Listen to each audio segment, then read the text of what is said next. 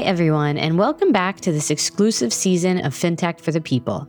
I'm Ami Parbu, Managing Partner of Axion Venture Lab, and I'm excited to continue sharing more stories behind the work we do and the people who are driving truly inclusive FinTech innovation in every corner of the world. As an early-stage investor in FinTech startups, Axion Venture Lab has spent the last decade investing in over 60 companies across Africa, Latin America, Asia, and the US. And we believe in the power of FinTech to reach those who have been left behind. In this special season, we are sharing 4 discussions that happened during our FinTech for Inclusion Global Summit. The summit brought together over 250 people in the inclusive FinTech space, and the conversations were incredibly valuable. We wanted to share some of those with the broader FinTech for the People community. In this episode, we're sharing a panel discussion on an important topic, tech and touch, particularly how CEOs and other practitioners have balanced the two when supporting the financially excluded during the pandemic. We know one of the challenges in financial inclusion is the need to build trusted relationships with customers beyond just the digital realm. The pandemic placed significant strain on accomplishing this, and we're lucky to hear from some seasoned CEOs on their experiences and learnings. Thank you to my colleague Pratik Srivastava, VP of Global Operations at Axion, for moderating, and thanks to the panelists, Sofiat Abdul Razak of GoodFind, Fernando Sucre of R5, Neeraj Bansal of CredRight, as well as Javier Faz of CGAP for the conversation. Thank you for joining us for this session. We're talking about tech and touch and the impact we're trying to create. How does that get sort of moved or lost the more tech you go? There's all sorts of challenges around what's called broadly the digital divide. People have devices, things are getting cheaper. Smartphones are getting ever cheaper. Access to data is close to zero in some places. I know when you look at a country like India, you have Reliance that is basically, offering data for free. I was in Ethiopia a few months ago, and I was happy to pay $1 for a week of 5G data.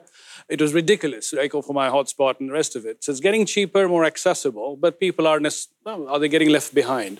So this is the conversation today, and the different perspectives of getting tech and touch balanced in the right way.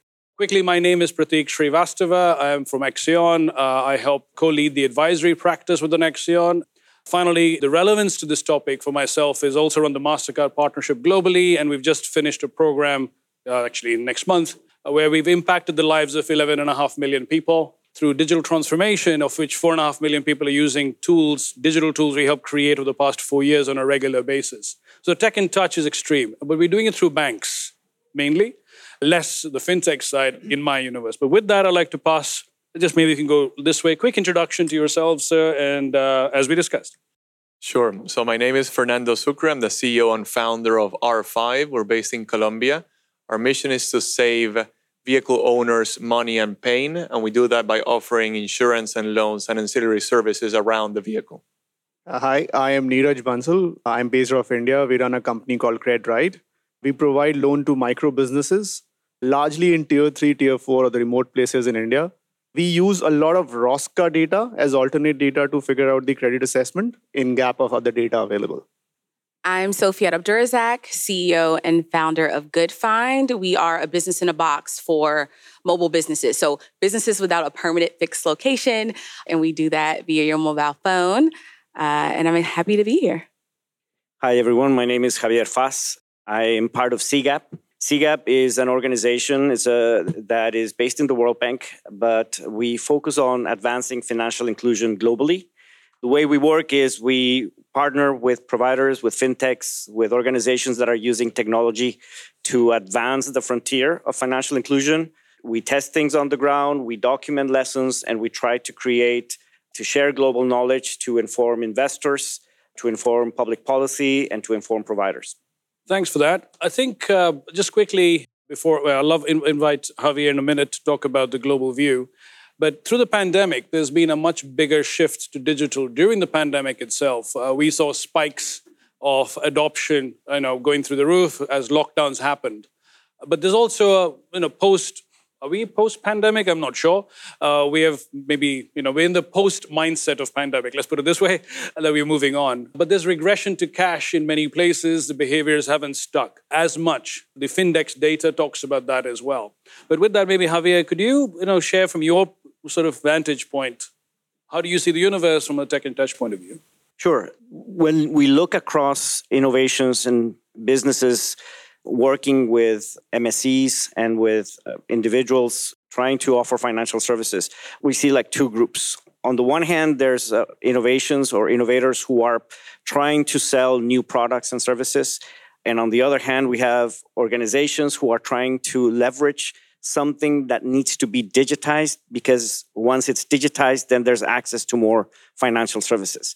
So selling new products and new services, there's a huge effort that is needed to convey what is the value proposition, why somebody needs something. And that doesn't happen automatically over digital channels. What we're seeing is there's a lot of investment that needs to happen and needs to be borne by the innovators, mostly fintechs, to really get people to understand, to create, to build trust, etc. And then in the other cases where there's already some digitization happening, there's also equally some investment needed, hand-holding for people to understand how to use something and how to take advantage of a financial service that comes to them in a digital form. So no matter which angle you come to it, very few, in most cases, there's an investment that needs to be done to create that hand-holding to onboard customers to digital services. And quickly, as you see the platforms rise and the rest of it, do you see a little bit of a shift away in one direction or the other from the CGAP point of view?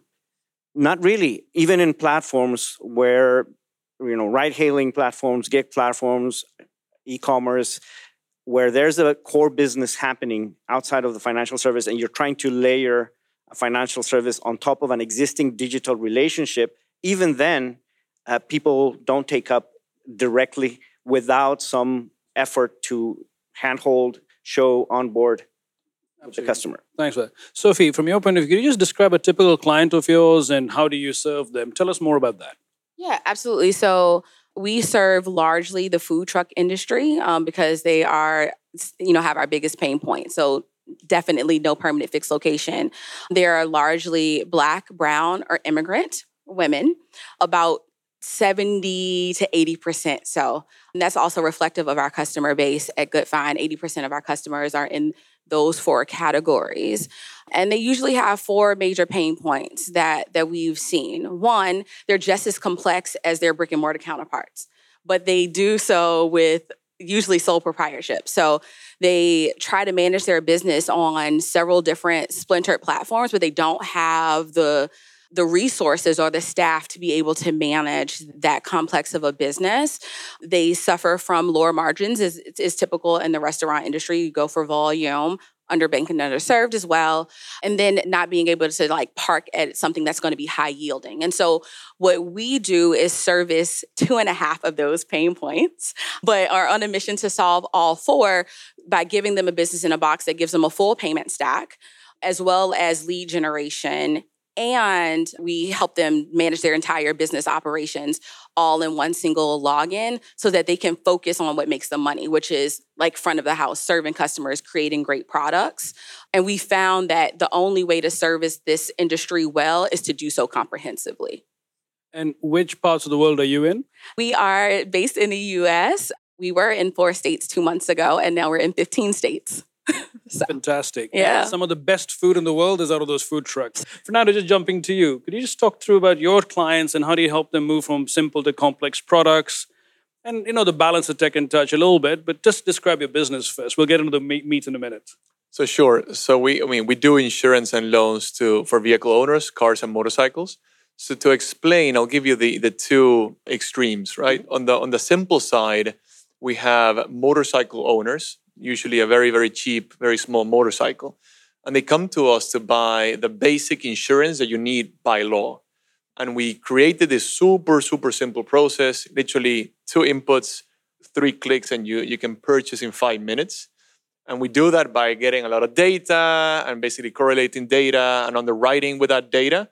And the interesting part is that when we started, we said, no phone. Mm-hmm. Like, you cannot phone anybody. And it worked because then we were forced to design and tweak until it was simple enough. On the other extreme, we have some used car owners. They're typically self-employed, independent workers. And these people are trying to buy a car, sell their car, buy a car. Initially, we're like, well, we just do what banks do and make it digital. And that wasn't enough. We had to figure out what is involved in that transaction between two people who want to buy and sell a car. And there's government forms, there's registrations you need to do, there's an inspection of the car. And then there's the moment where everything's kind of done and you're about to pay the money, but you need to wait 5 days until the government transfer the vehicle from one to the other. And you're like, do I give you the car keys? So we act as an escrow agent for that transaction. And where are you based, this operation? All around Colombia. And Neeraj, could you talk a little bit more about the universe CreditRight sort of serves and talk a bit more about the business and how you help them? India is credit-starved, as most of the emerging economies are. The challenge lies more as you go in the remote parts of India. Tier 3, Tier 4 towns with a population of less than 5 lakhs or 500,000 people. Most of them have never transacted digitally. They have not grown with cell phones, forget smartphones. Though now they do have that smartphone. And as Prateek was saying, the data cost has come down. So they do own a smartphone but don't know how to use it. So largely, if you see their daily transactions, 80-85% of the business would be in cash. Now, for this customer to access a financial product is very difficult because there's no data, no financial history, not even a bureau presence. So what we do is we reach out to these customers and we understand how they have been transacting financially earlier. Majority of them are investing in Roscas. Or rather, Rosca is the go-to tool to available any financial product. Could you explain Rosca for those people who don't follow? Sure. So Rosca is a group saving versus lending tool. It's like a P2P tool, but the risk is managed by the platform itself, not the customers or the savers. People pull in, the person who wants to borrow has to bid, so they actually get lesser money than what they have pulled in. So it becomes a borrowing product. People who are saving, they actually get the discount, which the people actually ended up bidding in. So they actually end up saving. So it's a saving plus borrowing tool. Most of the small businesses go there to borrow. So what we do is we reach out to the small businesses who have been borrowing from Roscas. They also have left some data trail while investing in Roscas. So we reach out to those Rosca companies as well, partner with them and get that data on the small businesses. And then using that, build a credit tool or credit profile of the customer and then lend it to them. Understood. And it's a big market, right? There are roughly around 500,000 small businesses who are on the Rosca platform. So if you can actually get data on them, suddenly from data poor, they all become data rich. Fantastic. Moving to Javier quickly, pull you back to the platform conversation. The rise of platforms, and platform not, yes, you've got the massive platforms, of course, but even the fintechs, if you like, are moving to that double-sided approach. Do you feel that from the CGAP point of view, have you seen people getting left behind as more tech happens? Because there's this cost-benefit trade-off, right? So the more touch you have, the more expensive it gets. Your feet on street, I heard in another panel, shoe leather. I like that expression, right? Knocking on doors, things like that. So the tendency is to go more tech. But tell us more about what are your perspectives on leaving people behind. So we started working with platforms about 2 or 3 years ago because we saw a big opportunity. The fact that people who work in platforms are leaving a trail on their income and the digital relationship is already there. We just thought that it's got to be, there's no question, there's financial services, this is the best channel to incorporate financial services for people who engage in platform work, ride-hailing, e-sellers, deliveries, and so on.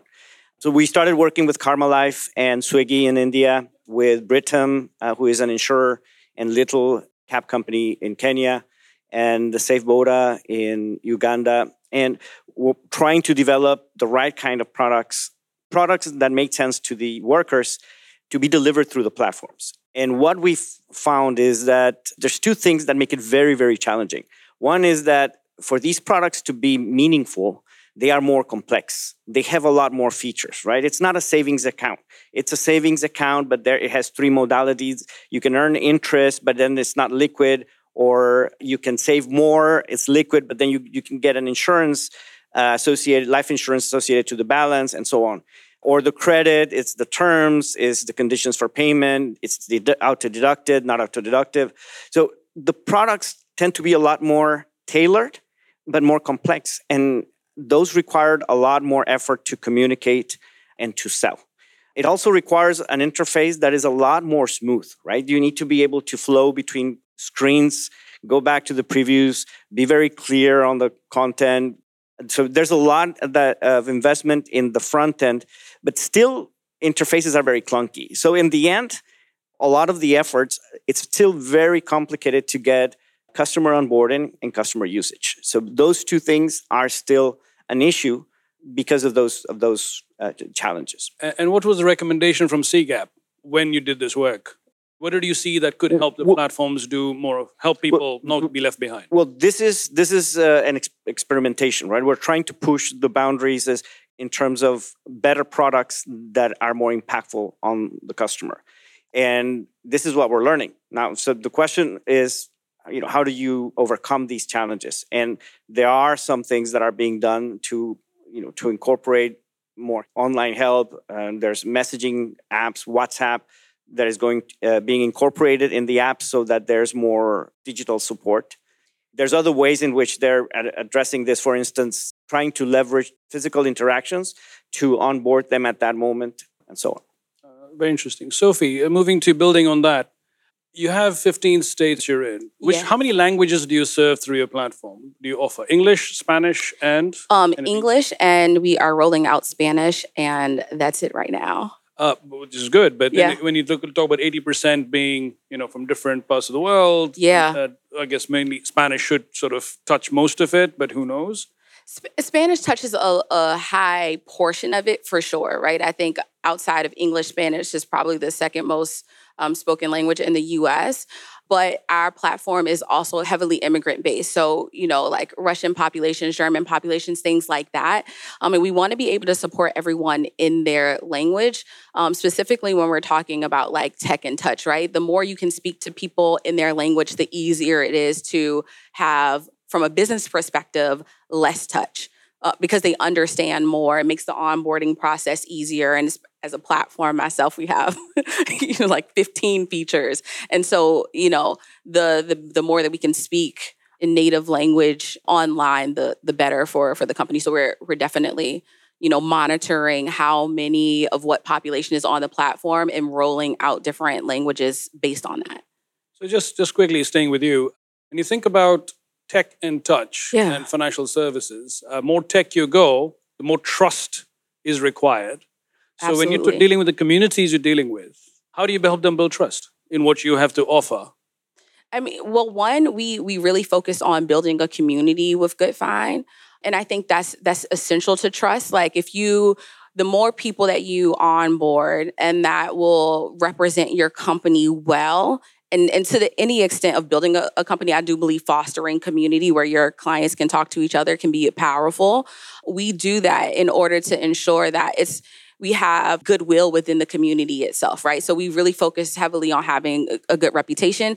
A part of that means like all of our end-to-end users receive personal attention in the onboarding process so that we can gain that trust. And then we build all of our products based off of their personal recommendations in aggregate. So we are always releasing value add. And we release weekly, which is kind of insane. And sometimes my co-founder pushes back. But right now, weekly is what we're doing.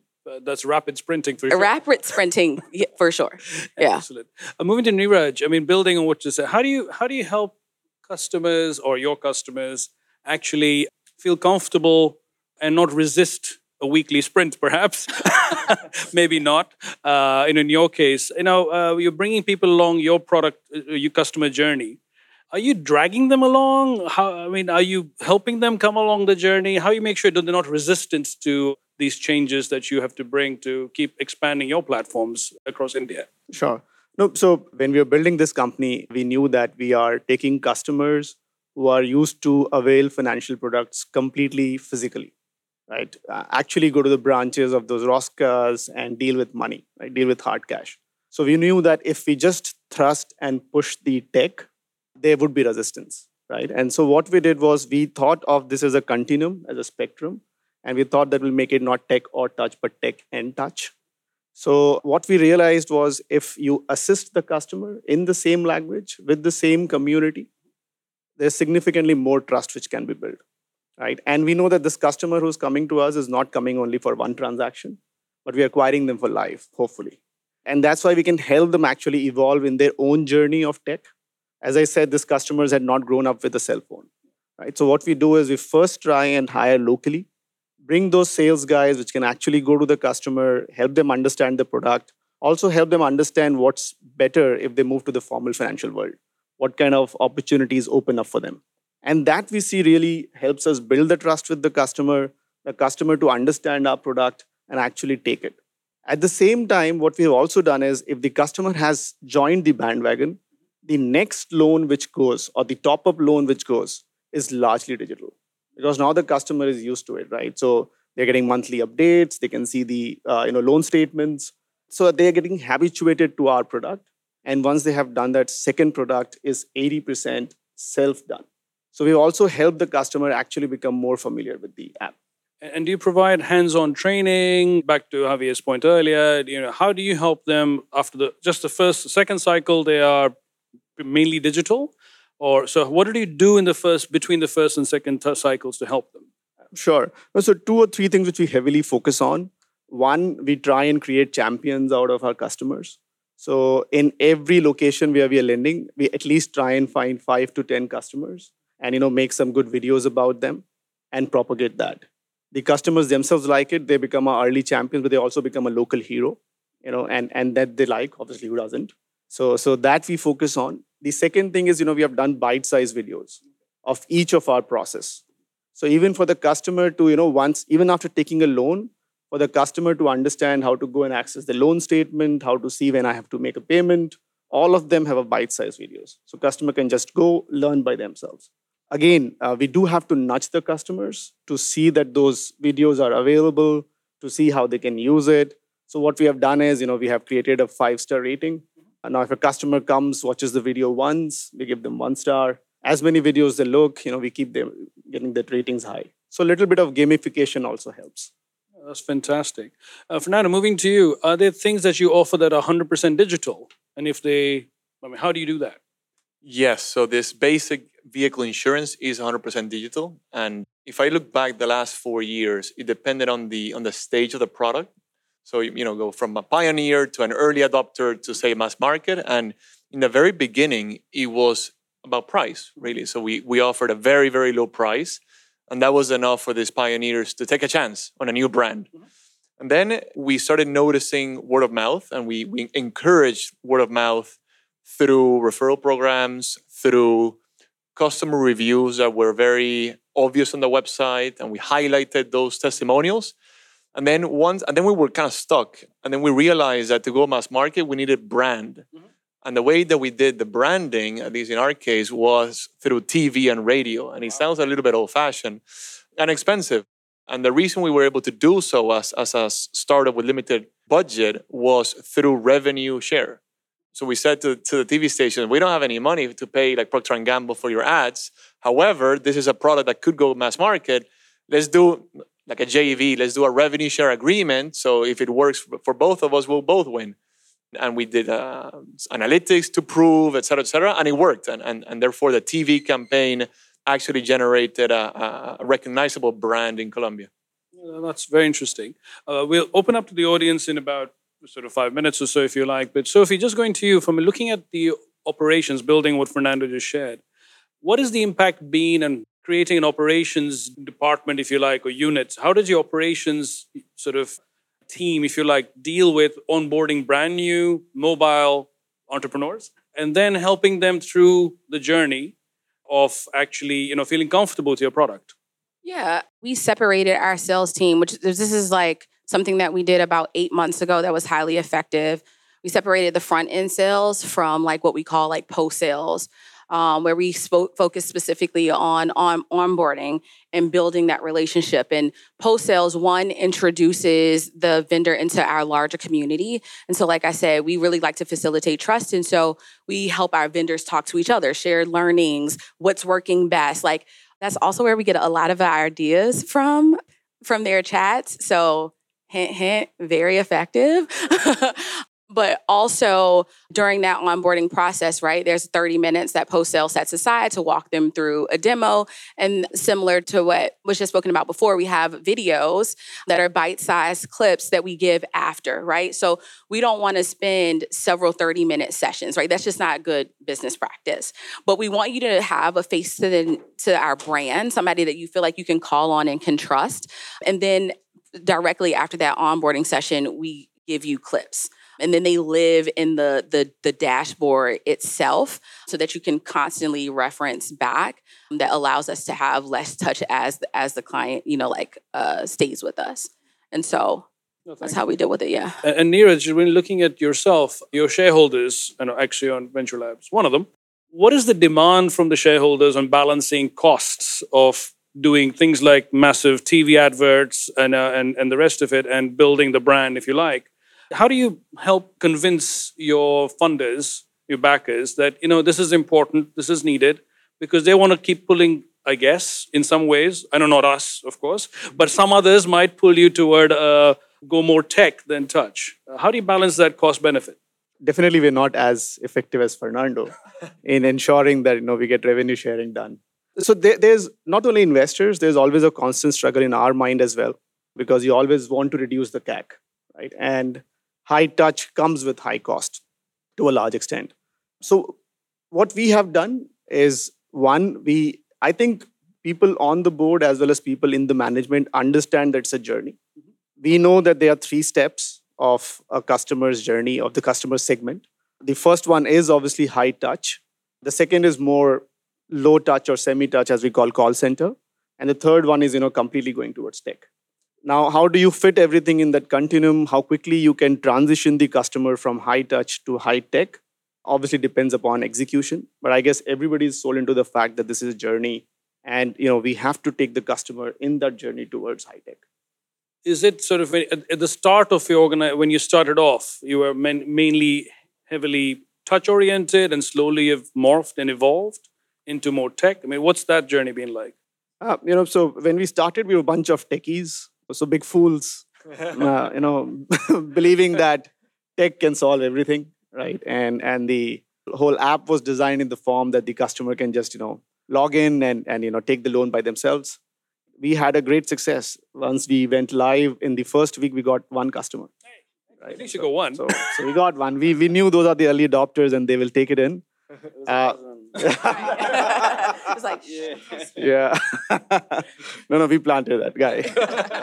But anyway, so it did take some bit of learning to understand the customer psyche, to understand that high touch will be required and there will be an associated cost.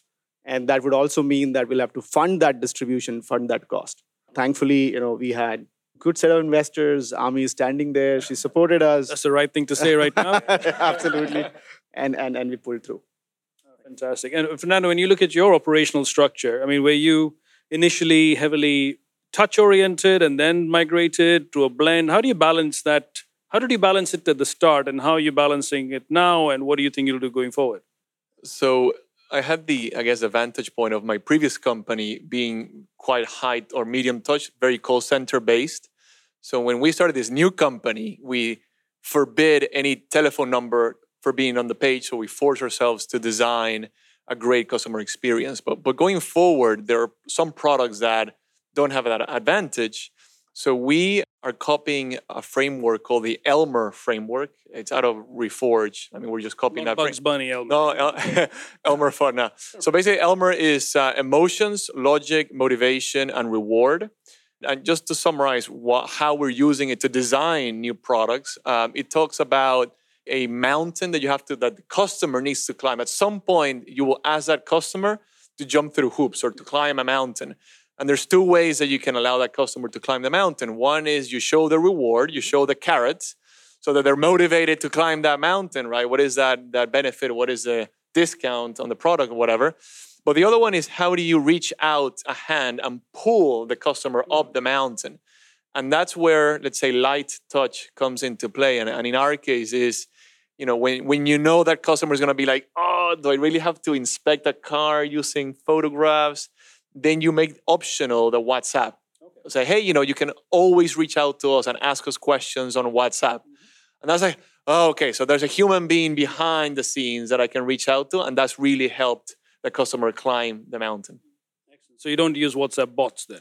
We are transitioning. So we start, in a pilot phase, we use human beings, and then we're slowly, when the questions are very obvious and repeated, then we move to a bot, and then behind the chat bot, then you have a human for the complex questions. So Turing's being tested regularly with all this, which is brilliant.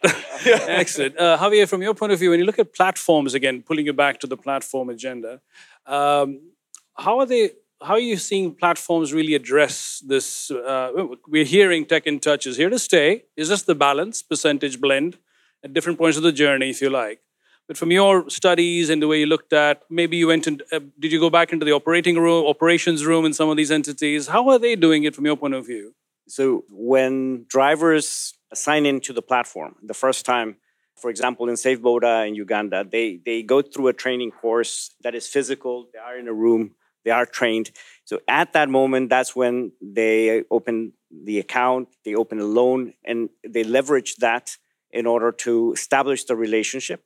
So that later on through the app, they know, they feel comfortable, there's an institution behind it. They understand, they trust the service.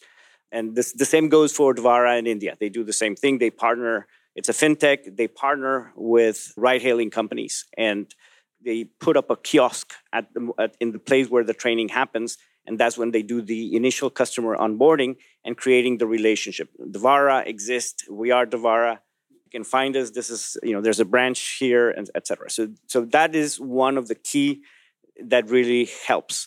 Another one that is being done is adding a chat box, as you were explaining. Boost in Nigeria is doing that. Abalobi in South Africa is doing that. And it works in both ways. One is to create a relationship and to lend a hand when they need a hand from the provider to the customer. But also to create a community between the users of the same group of fishermen or mom and pop shops that are in the same area, because they can ask questions to each other, they can give tips, they can help each other out in certain ways. So those are two important ways. Absolutely, thanks. I would just like to open the questions to the audience, if any. I know we're monopolizing the questions over here. Are there any thoughts or questions or comments you'd like to share from your experiences, if you like? Hi, my name is Arun Nayyar. I represent Neo Growth Credit. I think one of the points which, Neeraj, you made about tech and touch, not tech or touch. What we tried at our organization is this entire value chain, from client acquisition to the closure of a relationship. I think you can have elements of tech and touch across the value chain.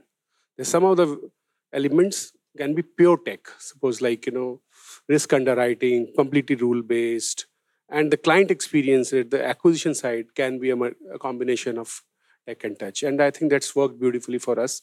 And we kind of segmented our population and identified the certain segments who want a lot of touch in the conversation, because sometimes relationship is slightly of a larger amount, or the customers, digital adoption is relatively low. But rather than customer segments or saying I'm either this or that, I think if you work on a value chain, that has really delivered results for a company like us. By value chain, you mean the customer journey through the process? Yes, absolutely. So there are certain exposure sizes we lend to where it's all digital. I mean, that option doesn't exist, right? But there are certain segments your customer can option plan 1, plan 2, or plan 3. Hi, Noel from Now Money. We bank the unbanked. I just want to touch on something that Xavier mentioned, and I think a few of the panelists have mentioned.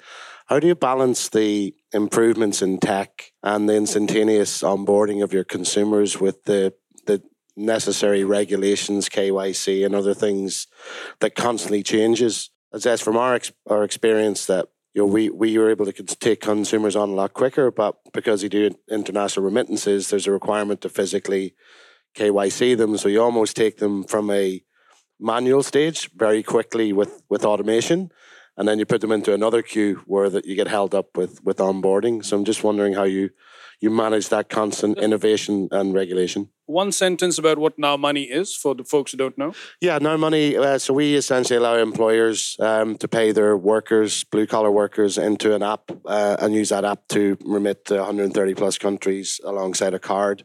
So giving them access from no services into multiple services. But it means taking on board employees at scale and employees at scale from multiple nationalities who require to have government IDs as part of the process. Yeah, so the question is, as you heard, who'd like to take that? Go ahead. So I can give, to answer that, two examples. So going back to 2012 in Colombia, my previous company, there was no law accepting digital signatures and digital KYC. So we were the first to, as a lawyer, a big law firm, to basically stamp of approval on our process. And then we convinced a few insurance companies. And basically what we sort of interpreted a law that says that you can do some sort of equivalent functions in the electronic version. And we just created that first version. And we had a big law firm to say, yeah, this is legal. It was a bit of a gray area. Funny thing is that 5 years later, then everyone started doing it. Then the other example is still in this vehicle transaction from buyer to seller. There is a step that you have to go physically into a government office, sign and submit, right? So our innovation is that we just took forms, right? The original forms. We allow the customer to sign in their own home or in our office, when they're signing the transaction. And then our employee is the one taking, 12 and submitting it in one go, right? From the customer's point of view, it's seamless, and we do the heavy lifting. We are slightly fortunate in India. Multiple public goods and utilities have come in or have been there now for a while. Aadhaar is one, where we can do KYC instantaneously. We have now central registry called CKYC. So you do once KYC, it is valid for next 5 years, and you can just pull in. We now have account aggregator, so you can pull open bank statements from any of the bank. We even have eNACH where you can set direct debit. And most of this were built in last 4 or 5 years. These are public goods, public rails, and makes life of a fintech very easy. And that is not the case in the United States. Correct. 15 different jurisdictions. Yes. As a company, we're more focused on making sure that our vendors are compliant. So we allow them to upload their licenses and give them ticklers now on when their licenses are expiring so that they can vend and things like that. And then we process through a provider. And so they help us with like payment regulations and things like that so that we can scale fast.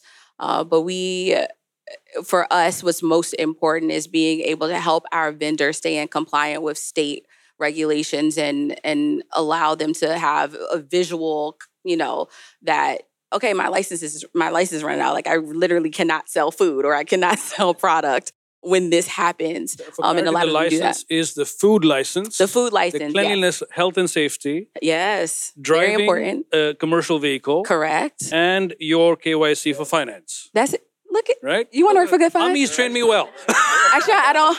Right. So Javier, from your point of view, you can influence policy. You can influence governments to move. You move the mountains. What do you think? Let me take a step back. Right. No, I think there is a lot of legacy regulation that hasn't been updated. So it's not only about the requirements to open an account, the KYC, and the aspects that we're all familiar.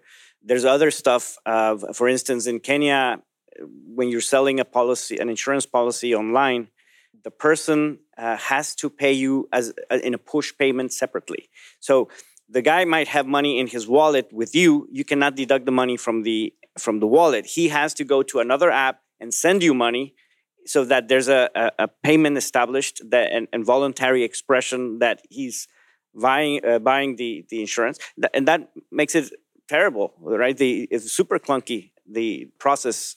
So there's things like that really make it complicated. I think what would be useful is that we, as a team, as a industry, we need to bring up and collect these issues because there's also a lot of demand from regulators to make the right changes. But when a single institution comes to their steps and say, "Hey, you should change the regulation for me," they won't listen, right? So it's raising the collective voice. Hello, my name is Omar. I'm actually a business partner with Fernando in R5, and this is a question for Xavier. I'm actually fascinated by the electronic rails concept and success in India and how that actually helps it make it easier for many of the other companies. Have you seen any other countries beyond India that have successfully implemented these public infrastructure? And how do we influence Colombia? Well, that's the next step. It is an aspiration to do more of that across the world. But it's not as simple to copy the same things because the architecture of the payment system is different. Essentially, in India, what you have solved for is universal accounts and universal IDs. And in an architecture that enables any provider to be able to leverage that existing identification to authenticate a customer in real time, be sure who you're speaking to and relating to, and establish a commercial relationship. To do that in the architecture of Mexico or Colombia or anywhere else, you have to build on what it's there, and that has been a significant challenge. But Brazil is really taking leap steps in how to do that, and their latest open banking is really unleashing a lot of opportunities for fintechs to serve previously excluded people. But it's a long issue, and we are actually working to do more of that, to help replicate that kind of success in other markets. I think I'm aware of Indonesia as well, and Egypt trying to do that. Also, there's a little bit of it's a political will that made it happen. So that's the biggest question that we ask. So political will is what was made it happen in India, and certainly that is needed in other countries. But there's technical stuff as well, and there's the regulatory architecture, the laws, the systems that are used, the role of the central bank, who has access to the payments. There's a lot of things that need to be aligned in a certain way. A question what people are thinking about. So for you, Neeraj, during the pandemic, did you see a big push, a demand for digital tech interactions go up? And has that changed now? Let's put it this way. I don't like saying post-pandemic because that's a mindset shift, not a real thing. But go ahead. I mean, have you seen a change in how customers interact or people interact with you? So yes. So during pandemic, we did see, and we were one who were also lending at that time. So though we have high touch environment, but we kept the lines open, and we did see a few of the customers still pulling through. The early adopters who want to do it all high tech. But as soon as the pandemic went away, people are back to the normal usage, and we have seen the same thing in terms of usage of cash. The usage of cash dramatically dropped, so much so that Roscas were getting around 40% of their payments through banking channel, which was like all-time high as compared to 10 to 12% which they generally get. And it is back again to around 15%. So things have. What was it pre-pandemic? Was it 15%? So it's gone back to that, yeah. Or was it 20 and now it's 50? If you know. So the pre-pandemic was 10-12%. It moved to 40 and then back to 15. So there is still a slight uptick, a little bit higher there. And same question to you. I mean, your interactions with the clients, how have they changed before, during, and now? So at the time the pandemic started, it shot up, like probably all around the world. But what is interesting about what we're seeing now is fraud making people backtrack. So let me explain. So there's a lot of fake websites that pretend to be us, and they use kind of tweaks on the brand, and they fake some government IDs that we produce. And they defraud customers. And what we're seeing is that we're having to fight hard to get them down. So denouncing them to the police, but they don't do anything. So it's actually much faster to indicate to Facebook to actually take them down, because they use the Facebook and the Instagram channels to acquire. So now we're having to fight them to shoot them down and prevent our customers from reducing their trust. When I built my last fintech, and some failed, some succeeded, I was aspirationally looking forward to people defrauding my company, because that means you arrived. You are known, right? You're known in the industry because people are attacking you now. Well done. You're above the radar. Hey, Sophie, same question to you as in, how has customer behaviors changed during the pre-pandemic, the pandemic, and now? So pre-pandemic, actually, so we started off as the name Good Find, it was about finding good things. So we started off as a food truck finder.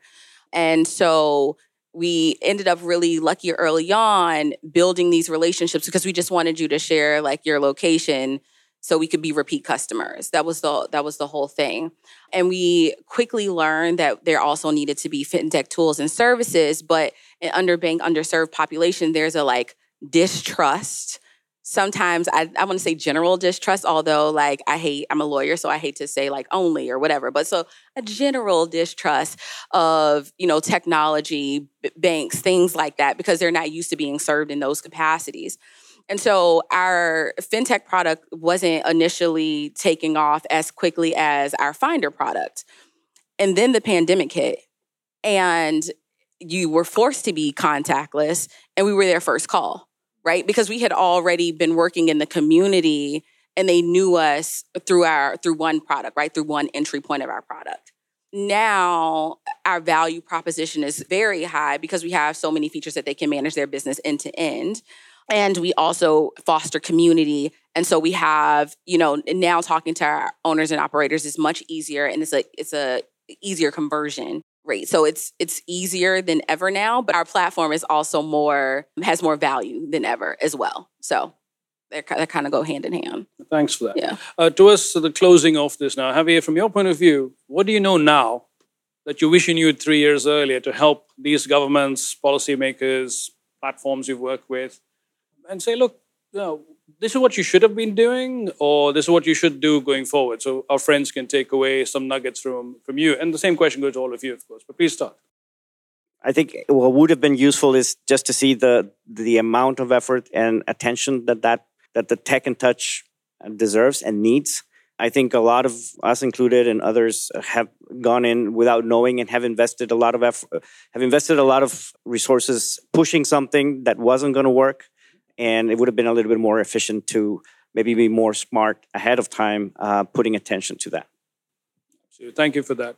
Sophie, from your point of view, what do you think that you know now that you wish you knew a few years ago that helps you address these challenges and keep growing?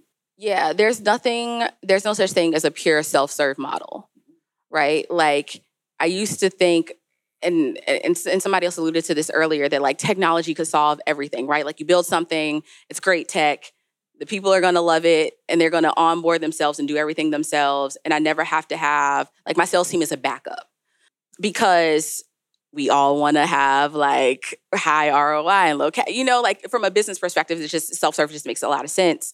And so very early on, we focused a lot on the technology itself. And like I said, our first time entering with a fintech product, it didn't go gangbusters on day one because we weren't considering the touch that it would take to gain trust and things like that. So in any model that I build out now and in the future, even though I would like it to be more self-serve than, high touch, I realize that in every model that I build, there's going to be some level of touch because I need to have that for my user to feel comfortable and I want GoodFind to be home for them. So you got to make it comfy. Thank you so much for sharing that. Neeraj? Yeah. So our learning is build trust first. Right. And what we realized was this is not a war between tech and touch. The whole concept is how much the customer trusts you. Whether they reach out to you or you reach out to the customer, the more important perspective is, does the customer trust you? And if they do, they are willing to actually take the pain, and actually jump the hoops much faster. Right. And we can now clearly see if you are able to build trust, if you talk the same language, if you wear the same clothes, if you understand their perspective, things will be much easier. So we, thinking that tech can solve all the problem versus we trying to understand the customer has made a whole lot of difference. Thanks for sharing that, Fernando. So 3 or 4 years ago, I would have loved to know that our customers were actually willing to jump through a lot of hoops in exchange for discounts. And the reason I say that is now made us realize that you can redesign your process to remove a little bit of cost, make it a little bit more high touch, and reward or actually pass that saving to the customer. And that's what makes your conversion rate stable or increase a little bit. So it's helped us redesign how the acquisition process works. Interesting. Thanks for sharing that. Very interesting. So I guess, in conclusion, tech and touch are here to stay. We all sort of agree that. It's about that balance between the two. It's also part of the customer journey, if you like, that we shared earlier. That different points in the customer journey, the blend is going to be different of how much you support literally hands-on, feet on street, shoe leather, knocking on doors, etc. And then as they graduate to the process, providing video clips, embedded probably in the process, have a WhatsApp channel. You never know it's a human or not, of course. A metaverse is a different universe, but anyway, there is that whole process. So here to stay, I think the people we're trying to serve need that trust building by knowing their people. People buy from people. That's an important thing to keep remembering. And through that journey and evolution in their own mindset, you can move much more to the tech side than the touch side, and make the shareholders happy, of course. Thank you for listening, and hopefully you found this interesting as well. So thank you to the panel. Thank you. Thank you for having us. Thanks a lot. Thank you for tuning in to FinTech for the People this past year.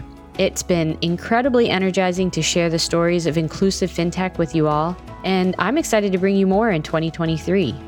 We'll kick off the year with a third panel from the FinTech for Inclusion Global Summit, this one on agricultural finance and how new innovations are helping to combat and mitigate climate risks. But in the meantime, happy holidays and see you all next year.